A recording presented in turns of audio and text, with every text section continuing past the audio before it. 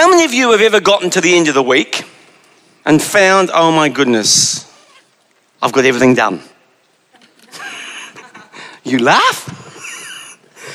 Either you need some more things to do, or you've like anything like me. There's letters unanswered or emails unanswered. There's all sorts of stuff which I wish they could have gotten done.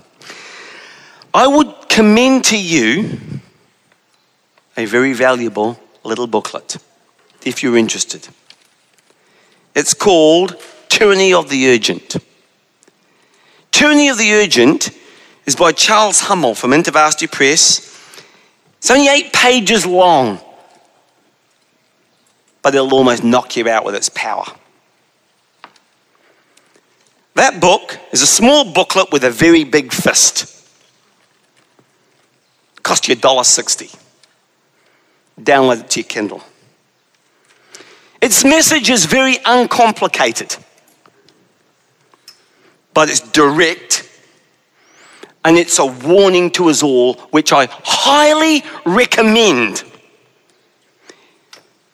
Amanda, Lee, buy that book. Young people, buy that book. It will set you off on the right track in your life. Here in one sentence is the warning. Don't let the urgent take the place of the important in your life. Now, I just want you to forget all the crises in your lives and all the things that scream at you for your attention. I want to just take a few moments where I want to ask you to ask yourself, what is really important to you?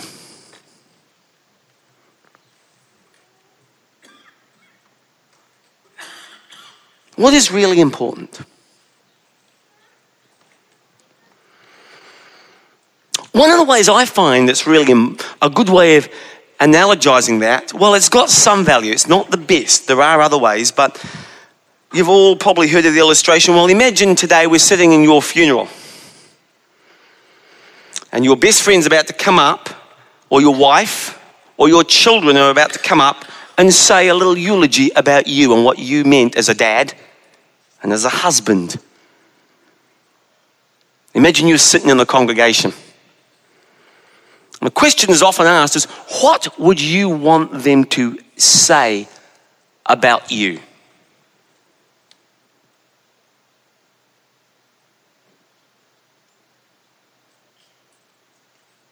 That can help distill what's important. And I just want to throw another thing in there for free. In the long run, now listen carefully to this, in the long run, relationships will always out-trump accomplishments. But the world doesn't often reward relationships. It says, get after the accomplishments, get after the position, get after the possessions, get after the power.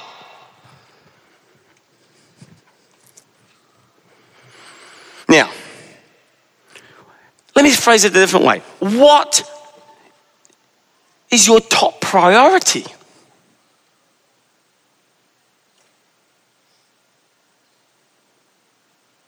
That's a very important question. Because it's another way of saying, where are you going? You've got a lot of energy. You've got time as an equal opportunity employer. Every one of us has 168 hours a week. Doesn't matter whether you're Bill Gates or Joe Schmo. We've all got the same, equal. We may have different talents and opportunities and resources, but we all are equal when it comes to time. How you deploy your time is critical because your time is your life. You waste your time, you waste your life. You don't know where you're going, you're wandering aimlessly. The Bible actually says that. Without a vision, the people wander aimlessly. What's God's vision for your life? Not what do I want to do? What does God want me to do? Because ultimately, when all this is wrapped up and it's all gone, what will really matter is, did I do what God called me to? It's a very big question, but it's one that we need to focus on today. Especially in amongst all of our problems. Christians are called by God to make an impact in the world, but isn't quite sure which way's up. To do that, to make an impact for God, we need to understand clearly our priorities in amongst all of the challenges in this world. Now, Paul, who we've been visiting with for the last few weeks, wrote a letter to a group of Christians following his visit with them at Thessalonica. That's a little place in Greece. Still there today. You can go there today. You can go there. Now, the ministry in Thessalonica had begun calmly enough, but it ended up with Paul and Silas leaving under the cover of darkness because a miserable, riotous mob of Jewish leaders, and the Bible describes worthless fellows, were attempting to turn the city against them with slander, gossip, and actually physical violence. Now, at the beginning of the letter, after we've had to do a quick exit, Paul starts with this. And if you have your Bibles, today the basis of our message is going to be 1 Thessalonians chapter 2, verse 1 through 13. But I'm going to pick it up at verse 1. And he says this, "For you yourselves know, brethren, that our coming to you was not in vain." Now, although Paul had not stayed with the Thessalonians very long, and had to leave in a rush, which seemed unplanned, his coming was not wasted effort. That's one thing we want to be careful of, wasting effort. Because only so much energy to go around, right? And after declaring this fact, Paul then pinpoints the focus of his ministry and his life in Thessalonica. And he sets out 4 essential priorities. And they are valid today, as much for Paul and every church and every believer today. And I want to drill down on these 4 distinct priorities today. No matter what. 4 priorities for living. The first of which, to be meaningful, our lives must be biblical. They must be biblical. So despite severe suffering for sharing the good news of Jesus Christ, Paul and Silas had been in the previous town, they'd been beaten with rods and thrown into prison and finally driven out by the Philippian mob. In fact, he says this here, and picking up from verse 2. But after we had already suffered. Now what that really means, guys, if you go back and read it, he'd been beaten with rods, wood rods, and had been mistreated in Philippi. That's a little distracting, to say the least. As you know, we had boldness in God to speak the gospel amid such opposition. So in the face of opposition, they still stayed the course with boldness. For our exhortation does not come from error or impurity or by the way of deceit, but just as we have been approved by God to be entrusted. In other words, you're approved to be entrusted with the word of God, with the gospel. This was their commission, and this is why they presented the good news in the face of persecution. Why? Because they've been entrusted by God. So even though the persecution is still coming, they were entrusted and they were going forward boldly. So, we speak not pleasing men, as pleasing men, but God, who examines the heart. Now, when we read this, it makes us aware of the constant barrage of the urgent situations now that can easily derail us and put us off or distract us from the gospel, from the main cause, from the very cause where God has called them. These urgent situations have been pounding away on Paul's mind, but he made sure that his life and his ministry were firmly fixed on the importance of delivering the scriptures and the gospel to these people. Now, did you catch a few of these thoughts? he made sure his life and ministry were firmly fixed on the importance of the scriptures. Let's look at this. Verse 2.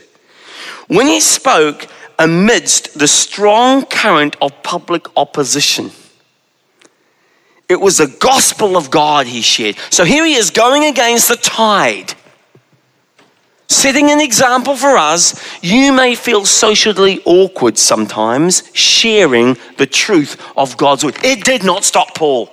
He was biblical and he held to the cause with great boldness. Don't let social awkwardness or embarrassment back you into a corner. 2, the very foundation of his being was not error. It wasn't impurity or deceit, but rather the truth of the scriptures. Still biblical base. Verse 3, that was.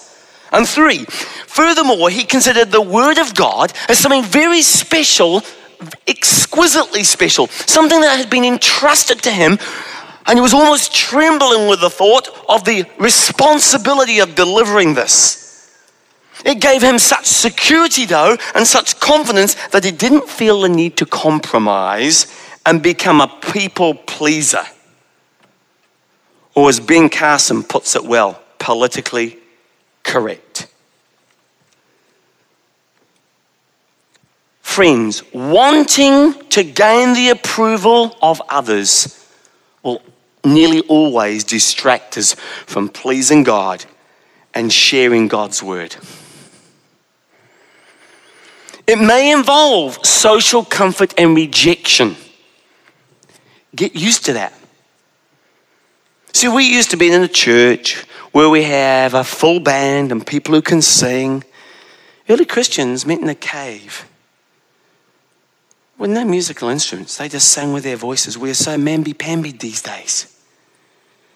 It may involve social comfort, discomfort, and rejection, but pray the Holy Spirit will give you the courage and the boldness and look for opportunities within your family and with your work colleagues to talk about Christ. Look for them. Just like Paul did. Even amongst opposition, he kept at it. So the first priority and the most significant priority we can cultivate is to make the scriptures a focus and a priority in our lives. Now, it is a biblical mentality that is the secret to surviving the aimlessness in our day. Unfortunately, though, if we're extremely authentic, it's one of the first things that's pressured by the tyranny of the urgent time in God's word. See, being committed to a biblical mentality and lifestyle is so old, it's new. Notice at the end of verse 4, as we begin to soak up the truths of God's word, he goes on and he says that God examines the heart. So he says, for the word of God is living, it is active, it's doing something. Sharper than any double-edged sword, it cuts both ways. It penetrates even to the dividing of the soul and the spirit. By the way, the Bible talks, sidebar, body, soul, spirit. We are trichotomous, just like God is. Penetrates to the dividing of the soul and spirit, joint and marrow. It judges the thoughts and the attitudes, which we talked about last week, of the heart. See, the word of God penetrates through our outer facade. We're all good at acting. Role-playing and impression management. But the word of God reveals what lies deeply inside. Nothing in all creation is hidden from the sight of God. His audit is complete. Everything, the Bible says in Hebrews 4, is uncovered and laid bare before the eyes of him to whom we must give an account. Everything. Every thought, every action. Very descriptive, isn't it? Very descriptive. See, the principles and the precepts of Scripture touch what no surgeon's scalpel can come close to. The soul and the spirit. Thoughts and attitudes. the very essence of our being. And God uses His truths from His Word to help shape us and clean us up, to pinpoint things that are wrong and to encourage us and to mature us in our walk with Him. So, priority number one, be biblical. Let's take this to heart. Let's determine that we're not going to allow the tyranny of the urgent, the emails, what's happened on Facebook overnight, to get its first jab. That's putting God first, not Facebook first, not Twitter first, not email first, not the news first. Put God first. This is where the rubber meets the road. The discipline. And God gives you both the desire and the will and the power to do that. So first and foremost, let's determine that we're not going to allow the tyranny of the urgent to steal from us those vitally important moments with our God and His Word. And also to share His Word. His Word in our place of mission, which is where you're going tomorrow morning. That is your mission field. Tomorrow morning. So, second priority, in the same part of 1 Thessalonians, Paul makes this clear that we, as Christians, are to be authentic. Listen to the way Paul talks himself. For a brief moment, Paul shifts the emphasis from the message, which was the gospel, the truth of God's word, to the messenger. So now we're moving from the message to the messenger. He says, for we never came with flattering speech. In other words, greasing you up. As you know, nor with a pretext of greed. We weren't trying to suck money out of you. God is our witness. Nor did we seek any glory from men, either from you or from others, even though as apostles of Christ, and there's a definition of apostle, there are 3 criteria to be an apostle in the scriptures that are clearly laid out. We might have asserted our authority. He had the option, but he chose not to. This man's real. He was so secure that he could peel off the masks which normally people hide behind, all the cover-ups, and he stood vulnerable before God and others. And it's a clear example here of Paul's humility and his authenticity. Now, even though he was an apostle, a genuine first century bigwig, I mean, you couldn't get much bigger than that. He did not push for the limelight or grandstand. He consciously resisted being a power abuser. And Paul was a kind of leader that didn't take unfair advantage of his role as an apostle. Of top priority to Paul, right alongside being a strong believer and proponent and advocate of the scriptures, was being authentic. Now, Webster's dictionary defines the term authentic by suggesting 3 things that authentic is not. It is not imaginary, it is not false, and it is not imitation.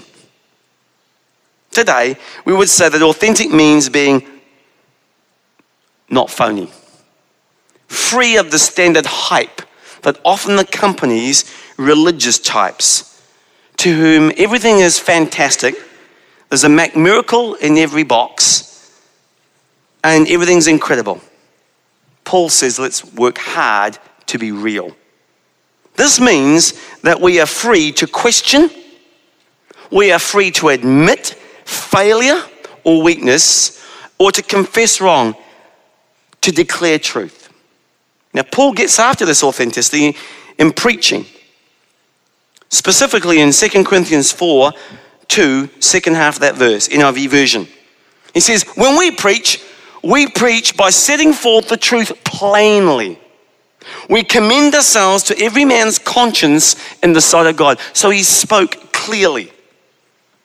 And these verses particularly meaning that there were other people who were not speaking clearly. And he was contrasting the way that Paul, he preached with the methods of some of the traveling preachers who had come to Corinth to seduce the church.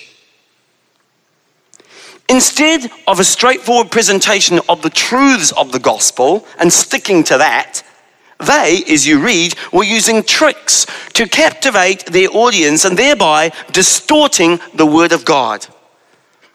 These preachers had specifically sought a platform to which to speak, deceive, and fleece the flock. Paul and his fellow evangelists, on the other hand, had rejected all that trickery and underhanded methods and was presenting himself authentic. When a person's authentic, he or she doesn't have to make a big impression. Don't have to do that. Or look super duper pious.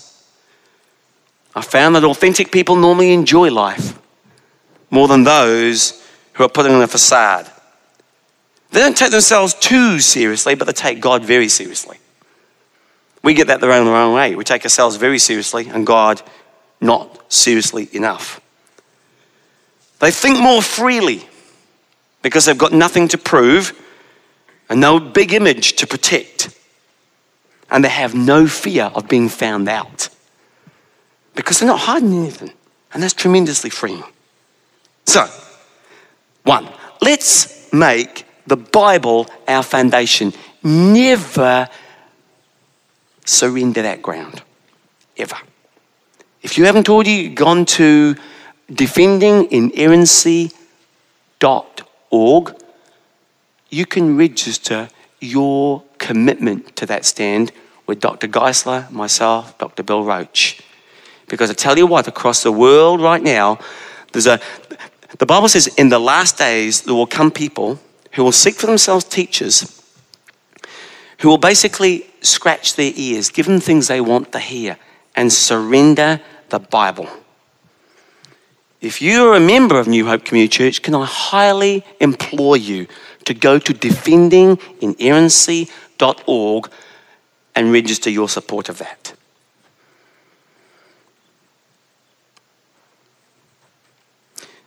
So let's make the Bible our foundation as we apply its insights and guidelines.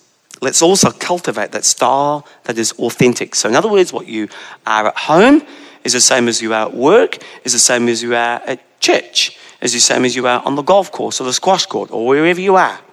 Authenticity. Now in doing so, we'll need to watch our attitude, which is the very next priority, which is be gracious. Paul deals with this third priority in 1 Thessalonians where he writes of the value of being gracious. Picking it up from verse 7, but we proved, now listen to the gracious tone in this. We proved to be gentle among you as a nursing mother tenderly cares for her own children. You've ever seen that? You'll know what tenderness is all about. Having thus a fond affection for you, we were well pleased to impart to you not only the gospel of God, which we just talked about, the biblical, but also our own lives, the authenticity, because you have become very dear to us. Hear those endearing terms. For you recall, brethren, our labor and our hardship, how we worked day and night so as not to be a burden to any of you. We proclaim to you the gospel of God. See, it's coming in again. The gospel of God. You are our witnesses, and so is God, how devoutly and uprightly and blamelessly we behaved towards you believers, just as you know how we were exhorting and encouraging and imploring each one of you as a father would his own children. See that? Fatherly, gracious, motherly, gracious nature. What a gracious and tolerant spirit this guy had. This man was both approachable and tender. Notice the word pictures. He cared for others as a nursing mother, verse 7. You can't get much more of a picture of care. He dealt with their needs as a father, verse 11. He had compassion. Now, of high priority to this capable and brilliant man was a gracious and a compassionate attitude. And it's a greatly needed priority today, is an attitude or a disposition that is characterized by grace. 2 Peter 3:18 says this, grow in the grace and the knowledge, there's the word of God, of our Lord Jesus Christ and Savior. To him be the glory both now and forever. Amen. Now, here's saying that there is no place for harshness like that. He's saying you can have conviction and you can have firm commitment to the truth, but not harshly. He pleads for the thread of grace to be woven through the garment of truth. Don't buy the idea that it's either or. Sometimes some of the most ungracious things I've seen have been when people think they have a truth and they proceed to club to death anybody who doesn't agree with them. We need the thread of grace woven through the garment of truth. Our world, friends, is hungry.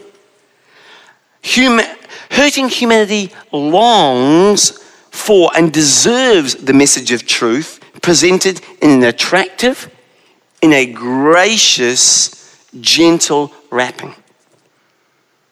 How do you do that? Well, at work, Kimberly and I were just listening yesterday to a stunningly good man. His name is Dr. John Lennox. And one of the ways he encourages, and I would encourage you to think about this, and he gives some good examples, is by, at work, asking questions. Ask questions until they run out of answers, and then they start to ask you, well, what do you think about this? Especially when it's thinking about the world and where it's going. What do you think about that? Very open-ended question. Don't start off with, Exodus 18:20. Thou shalt have no other gods. No. Look at that. Look at the way Paul dealt with these philosophers at the top of Mars Hill in Greece, in Athens actually, that's still there today. You can go to the very rock where he stood this. And he saw all these heathen gods, which is very similar today. They're just not made of stone.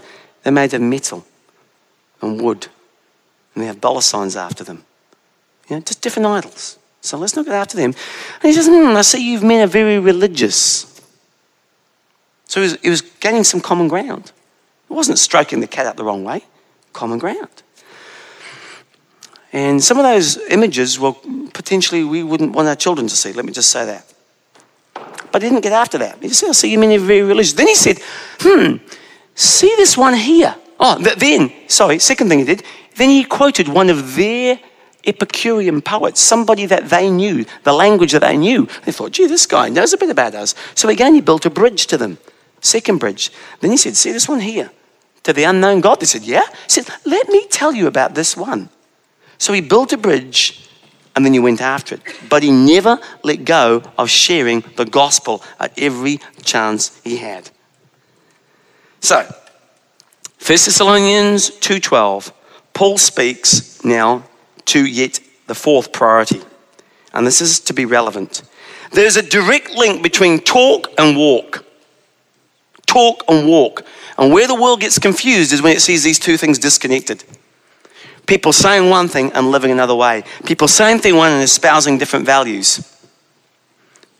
So that you may walk in a manner worthy of the God who calls you into his own kingdom and glory. Now just, slow down there. There's an awful lot in that one sentence. So that you and I may live our lives, walk in a manner worthy of the God who calls you into his kingdom. Imagine right now you're on the edge and you're about to step off, leaving this planet, and he's calling you in there. This is reality. People talk about multiverses. I actually think there's another dimension. The Bible talks about that, supports it. There is another dimension than just molecules of motion down here. He's calling you off into this kingdom and God's glory. It's another dimension. And for this reason, we also constantly thank God that when you received from us, what? The word of God's message, you accepted it not as the word of men, but for what it really is, the word of God, which also performs its work in you, who believe. Paul's message always had a relevant, active ring to it. Even though the truth of the scriptures is eternal. And by the way, you know the gospel is eternal? Before even God made the world, you look up, do a quick search on eternal gospel in the scriptures. The cross wasn't, oops, I need to fix a problem. No, God knew about all that before it even started. He had it all in his plan. It's called the eternal gospel. And that's how people were saved, by the way, even under the Old Testament. That's a whole other message. Even though the truth of the scriptures is eternal, when it's received humbly, it goes to work today. It's up to date and it's continually at work in us who believe. So the word of God, verse 13b, which also performs its work in you who believe. Through his word, God works in our lives, transforming them, challenging, convicting, encouraging, guiding, and cleansing us today. And if we want to reach our friends, we must make relevance a high priority. How will you engage your work colleagues this week? If we want to reach our friends, just like Jesus did. See, he met people as they were, not as they ought to be. He met people who were angry young men. He met blind beggars who were destitute and pathetically helpless. Real. He met proud, cocky politicians. He met loose living streetwalkers, or as we call them here, prostitutes. Jesus met dirty, smelly, naked, demon-possessed people. And he met grieving parents. And the interesting thing to me is they all got equal love. Equal love. They hang on every one of his words. Even though, he was God, for goodness sake. He could have blown them out of the water with it. I'd do anything for a few moments with Jesus face to face. Man, I've got so many questions I could buck a stick at. But he could have blown them out of the water with his knowledge and his authority. But he purposely stayed on their level. Jesus was the epitome of relevance and still is. It is he who is the living Savior today. And it is we who have hauled his cross out of sight. We're concerned that judges in the land which I also belong to have hauled out the 10 Commandments from all sorts of places, or any vestige of Christianity. Yet we have also hauled his cross out of sight. When was the last time we raised his cross in our workplace or in our families? It is we who have left the impression that the cross only belongs in the halls of Bible colleges. It only belongs beautifully shown beneath the shadows of stained glass and marble statues. Now, I commend George MacLeod, who put it this way. Listen to what he said. I simply argue that the cross be raised again in the center of the marketplace as well as on the steeples of churches. I am recovering the claim that Jesus was not crucified in a cathedral between two candles, but on a cross between two thieves on a town garbage heap at a crossroad so cosmopolitan they had to write his title in 3 languages: Hebrew, Latin, and Aramaic, and Greek actually. And at that time, that kind of place, that's where cynics were. That's where smut and thieves cursed and soldiers gambled. He was right there in the marketplace. Because where he died And that is what he died about. And that is where Christ's men and women ought to be. And what church people ought to be about. I want to review and wrap this up. The tyranny of the urgent will always outshout the essential nature of the important, if we let it. We have to be determined not to let that happen. And the secret is establishing with God your personal priorities. Now, not, oh God, what do I want to do? God, what do you want me to do with the remaining 22 years I have on this planet? You don't know, it's 22 years, it could be 5. None of us know. But the point is, life is short. David put it very wisely. He said this. He said, Lord, give me wisdom to number my days, to count them. None of us like to do that. Because every day you put your hand in your pocket and you pull out $1, which represents a day. And there's one here today, that's good. We don't know when that runs out. But we do know, everybody in this place, it will run out. It could be young. My cousin died at 17. My brother-in-law in his mid-20s. So I have people all the way along the line. The important point is that whilst we're here, we say like David, Lord, give me wisdom to number my days so that I may present to you a heart of wisdom. So when I get to you, I will not have frittered my life away with trivia.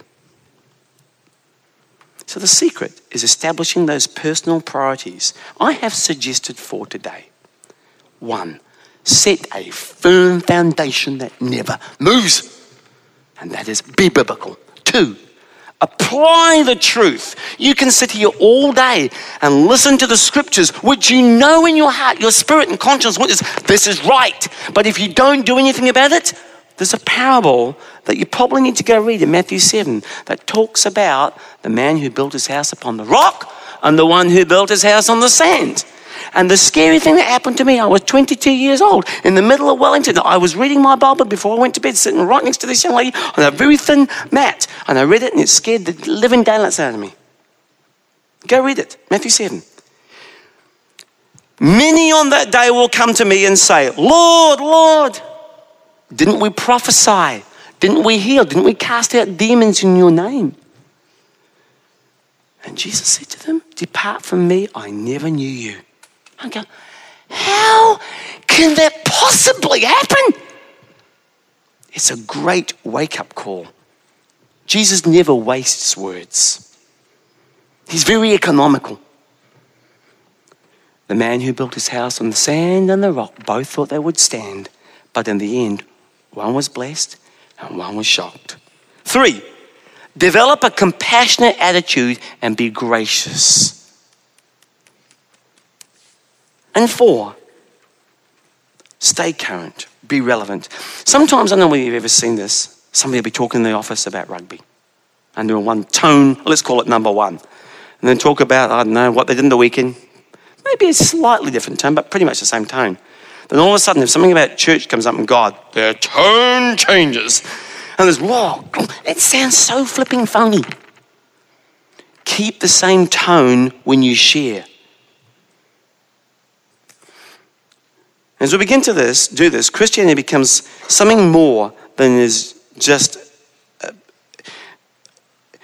worn. It's absorbed and it leaches out.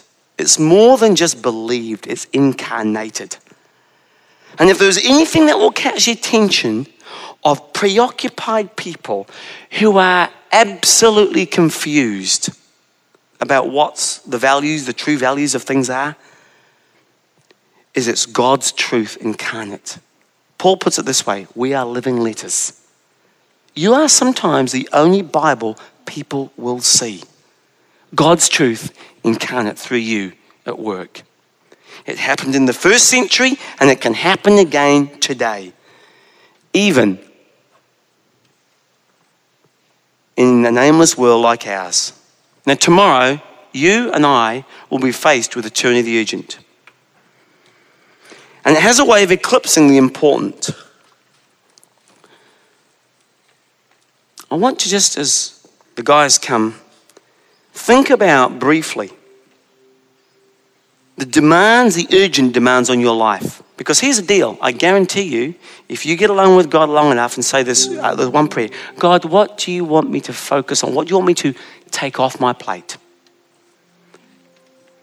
Because some of you are exhausted, fatigued, drained.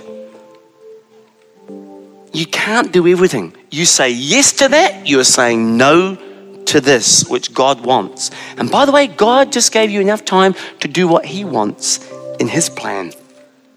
If you're super nuked, highly likely that you're doing things that God didn't call you to do.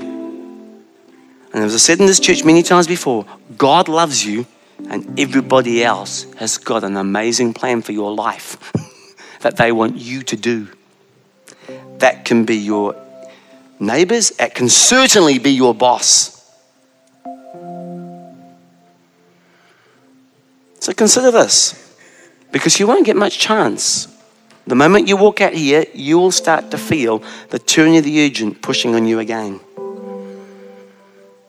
What important things are being ignored in your life because of the urgent?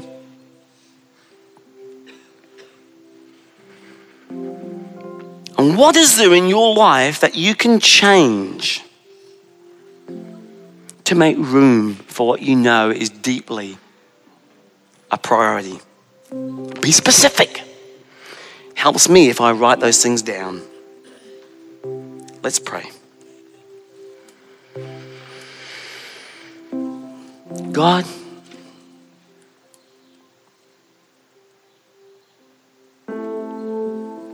it is only when we come before you that our frenetic activity often is challenged.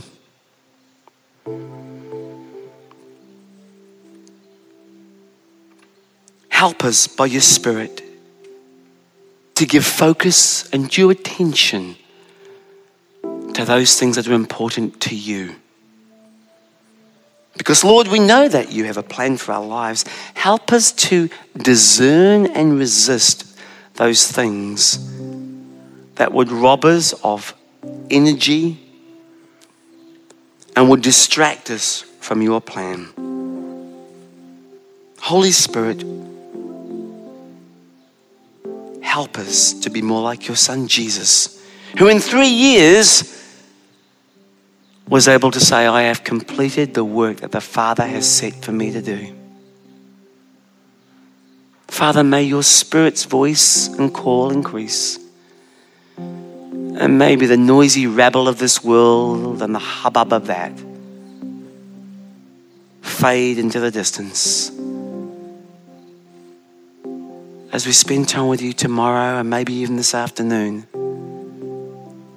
reset our compass north, that we may present to you a heart of wisdom. And all the people who really wanted that said, Amen.